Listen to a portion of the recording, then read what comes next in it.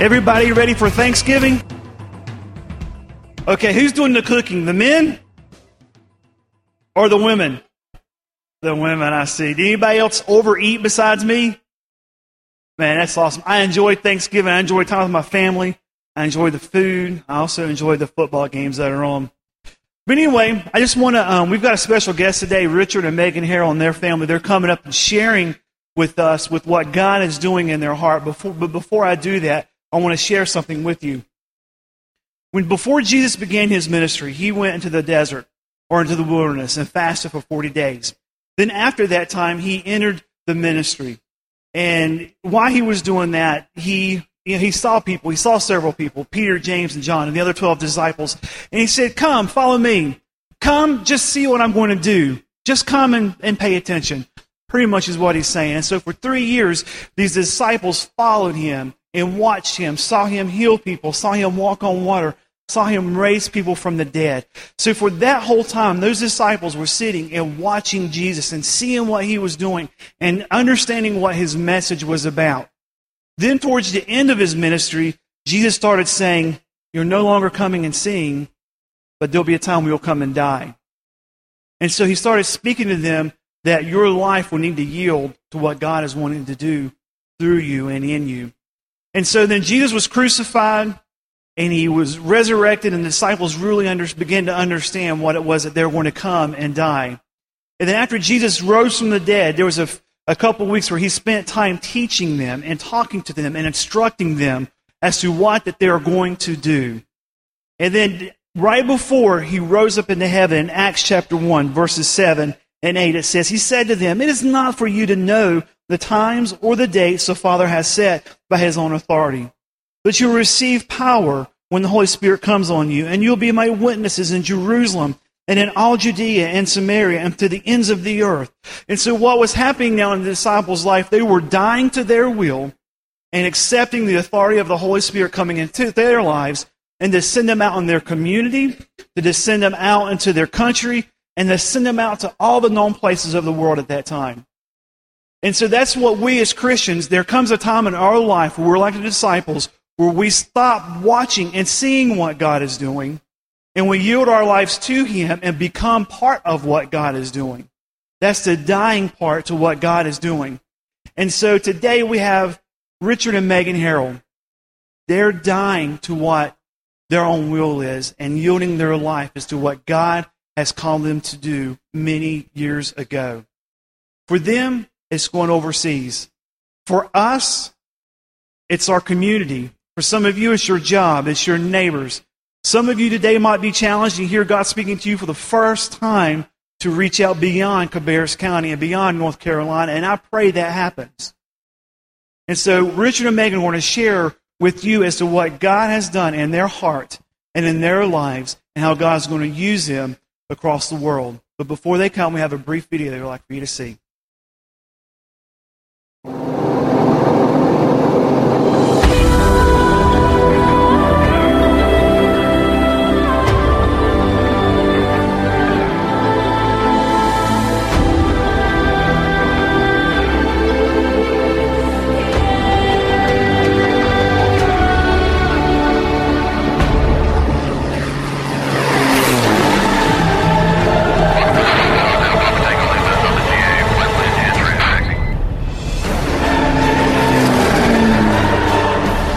I believe that EMA did save my life.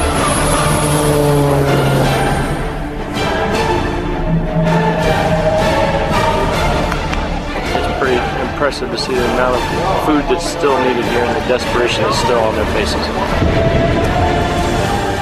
Father, we pray that this aircraft will be a beacon of light as it reaches out to tens of thousands of hurting and lost people with the gospel of our Lord Jesus Christ.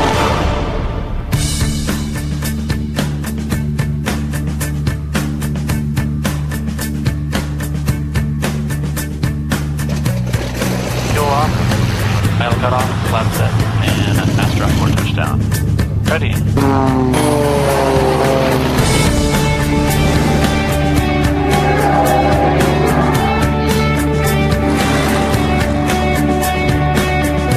real question that all of us need to ask ourselves is, what are we doing that has eternal impact?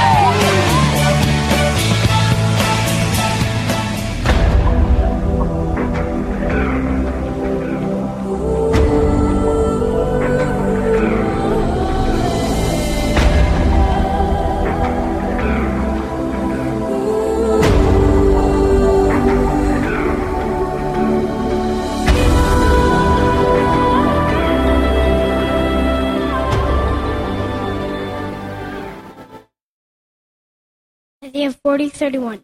Those who wait on the Lord will renew their strength, mount up on wings like eagles. They will run, not be weary. They will walk and not faint. Matthew 28:19 and 20. Therefore, go and make disciples of all nations, baptizing them in the name of the Father, and of the Son, and of the Holy Spirit, and teaching them what I have commanded you. And surely I will be with you always, even to the ends of the earth.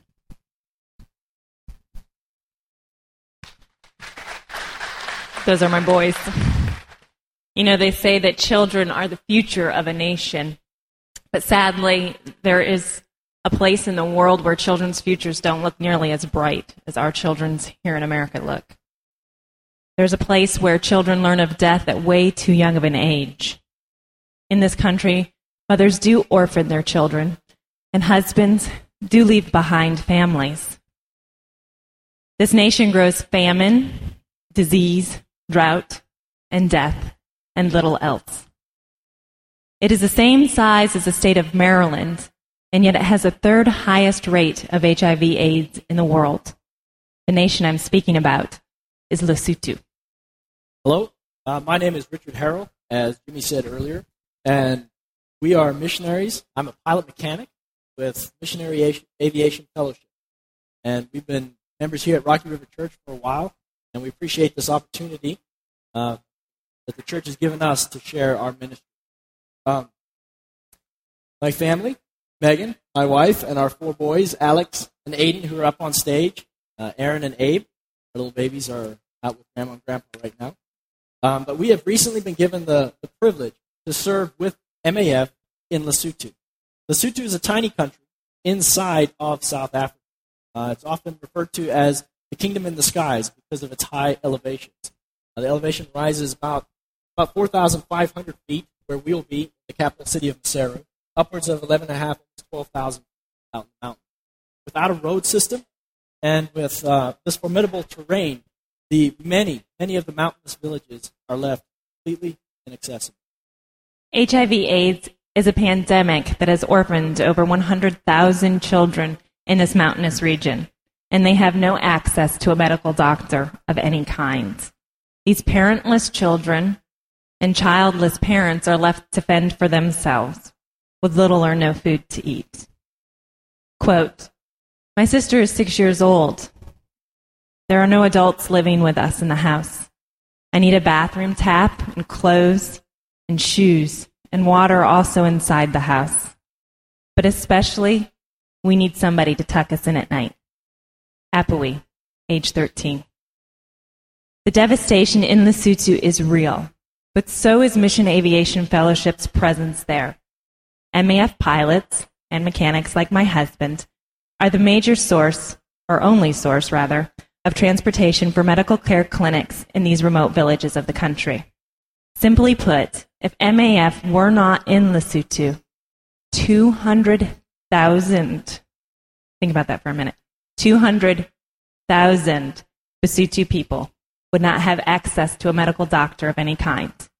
And this in a nation ravaged by the terminal and communicable disease of AIDS. Mission Aviation Fellowship was founded shortly after World War II, when the pilots returned home.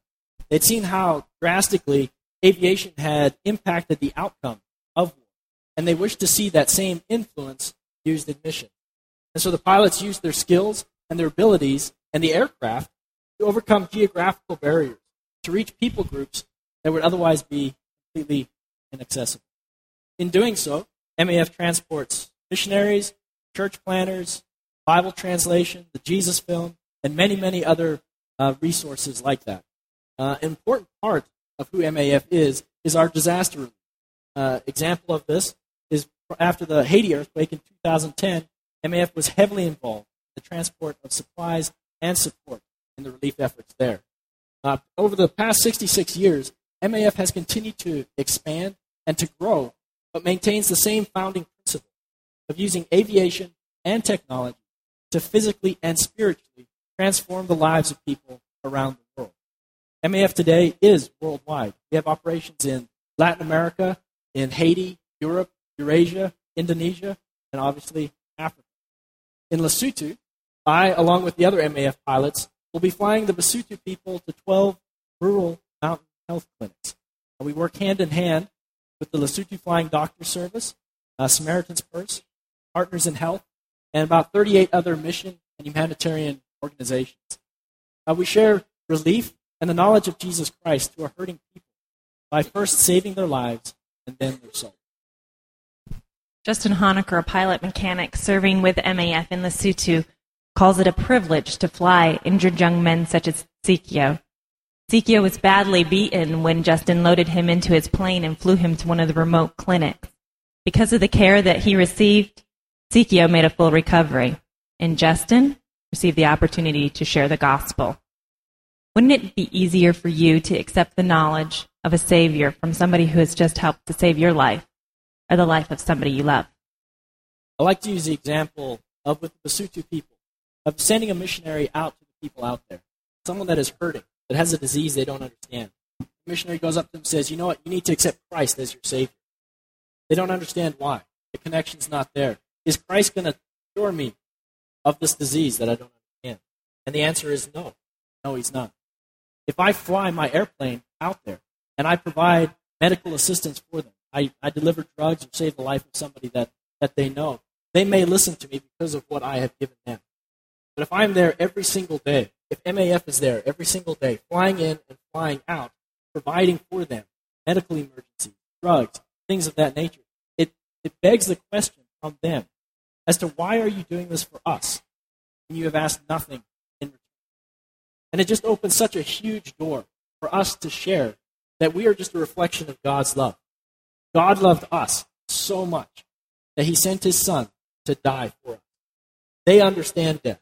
They see death on a daily basis. And God Almighty, sent his son to die for us. And we are just giving that to you. You know, aviation is cool. I'll be the first one to admit it. If I were to land my airplane outside the church here on the grass, chances are we'd go look at it. People in the lobby would go out there. Cars might even stop, pull in to see what's going on. You know, why is this plane landing here? And that's in America, where we have technology and we understand that. Now you take that to a third world country where they don't have technology, but they do understand that I could be using that for my own gain, for my own glory, but we're giving that to them.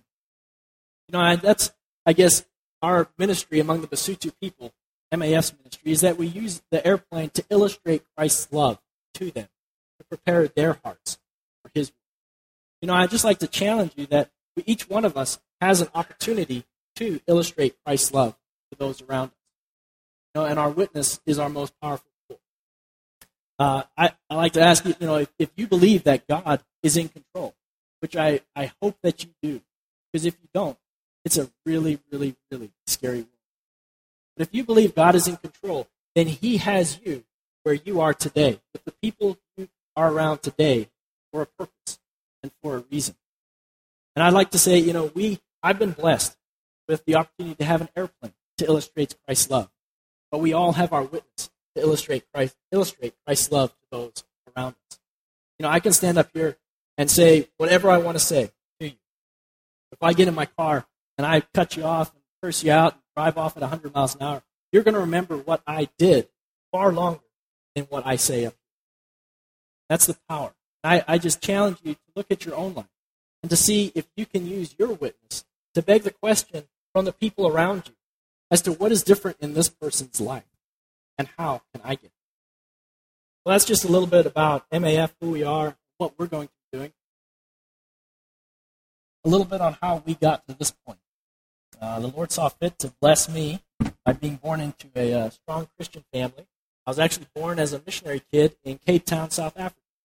And as a result, I got the unique experience to see the power and importance of missions from the inside. And that resulted in a strong desire in my own heart to be involved in missions. I actually went forward when I was about 8 years old at a missions conference to dedicate my life to missions, not knowing at all what that was. I thoroughly enjoyed my time in Cape Town. It wasn't until I was a junior in high school trying to decide what direction my life would take that I found out about mission aviation.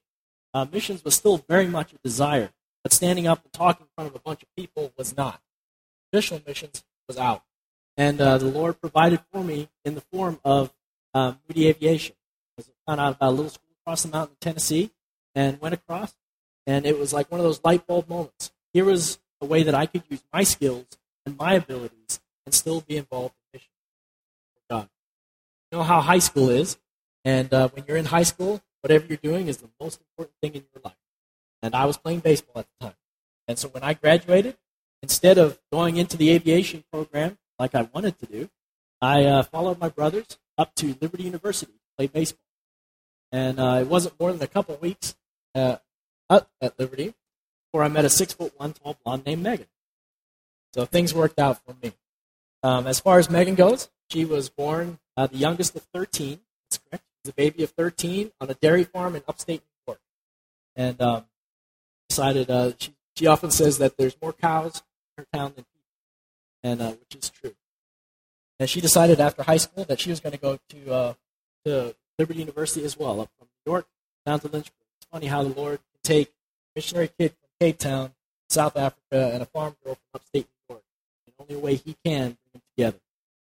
But as they say, after she met me, the rest was history.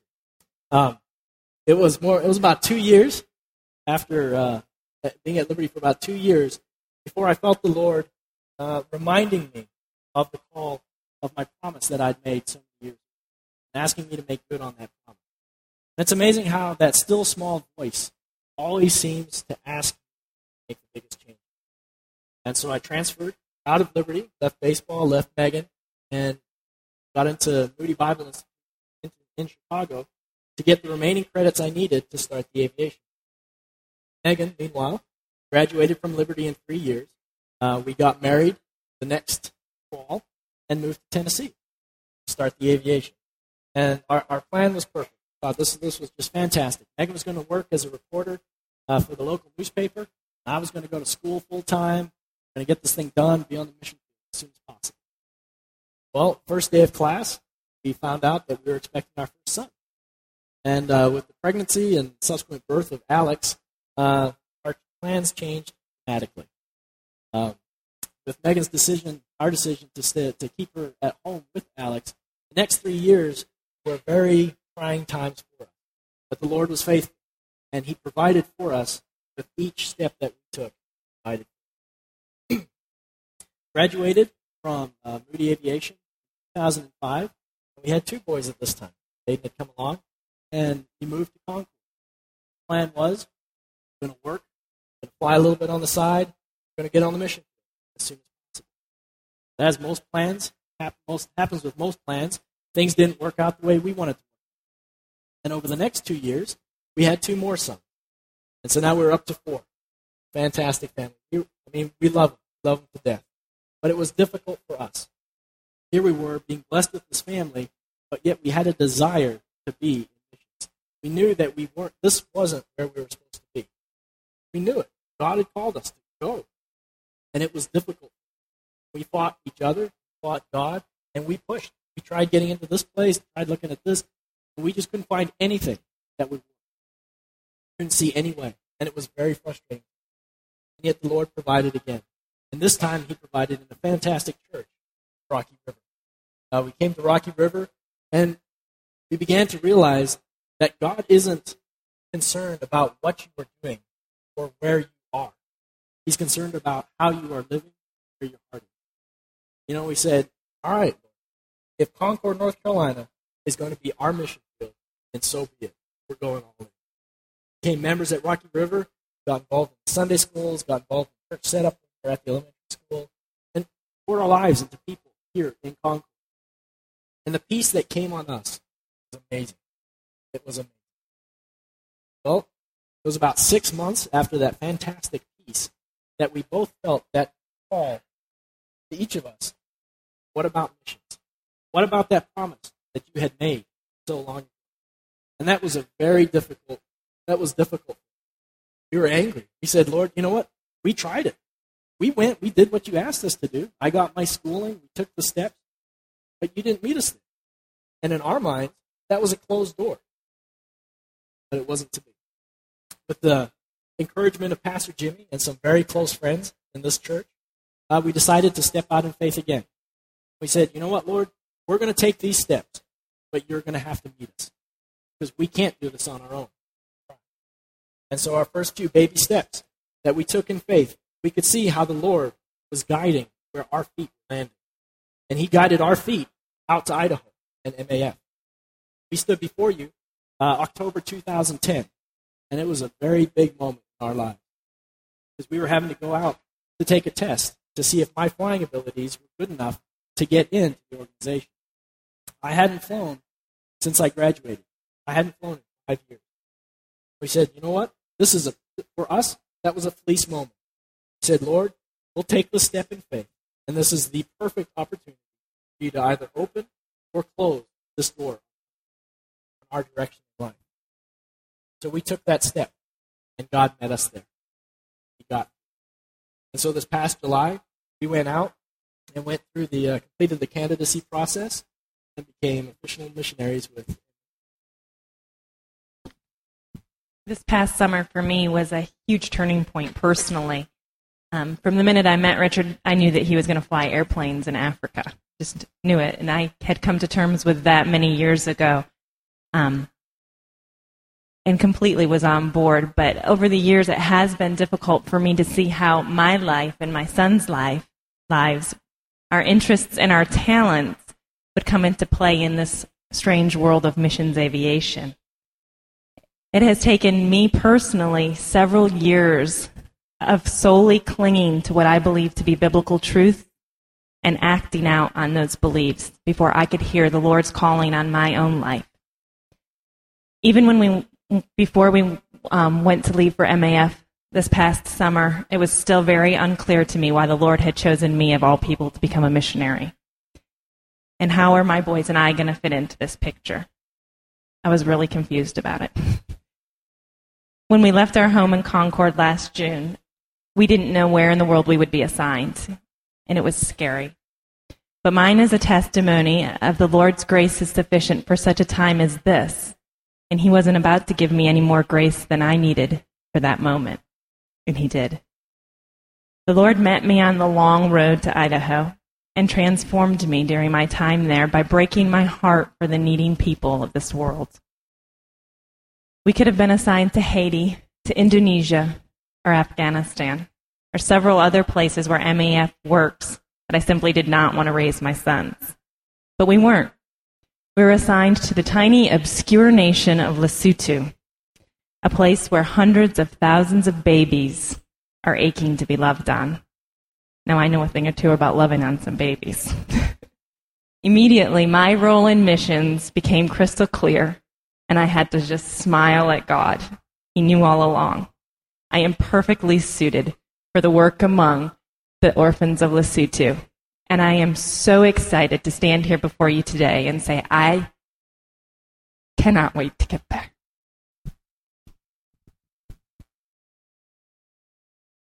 Well, it's exciting for us. We are excited.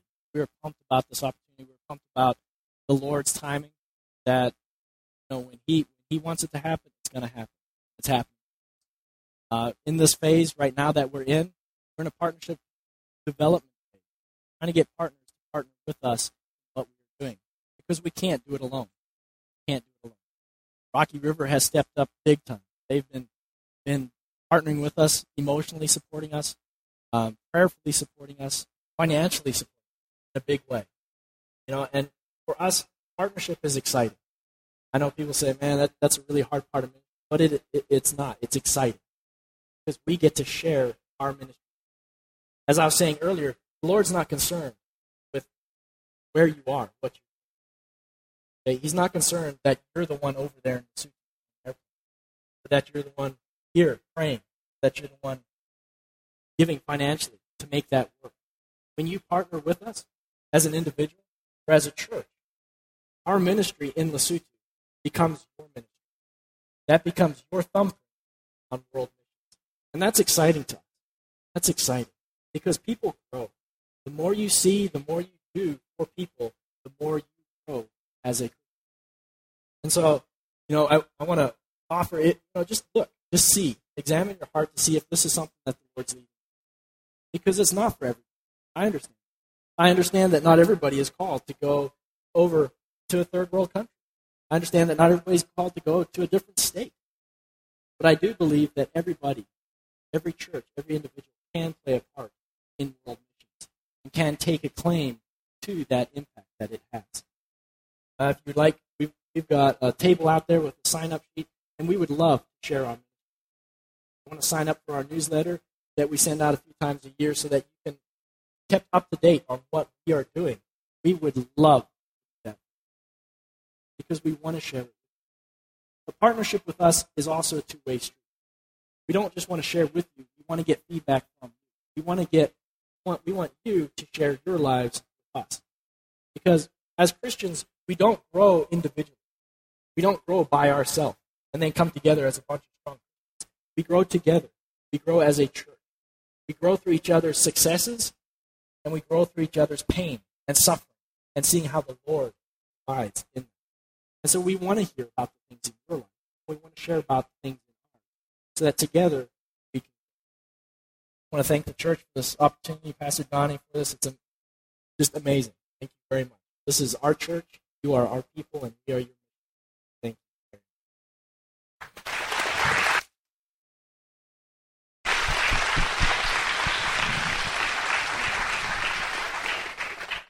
As the band comes forward, we want to pray for Richard and Megan before the end of the service and stuff. But if you'd like to give in any way today, above your tithe to help them, on your envelope, mark other and the amount that you're giving there. You could do so by doing that, and then we'll have our usher sitting at the door as you leave today, and you could place your offering in there.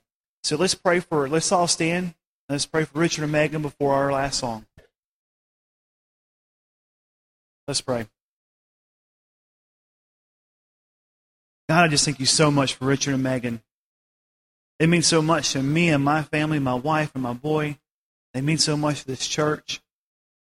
And it's awesome to see that the calling that you have placed on their heart to follow you, to leave the comfort of being here with their family and to go overseas.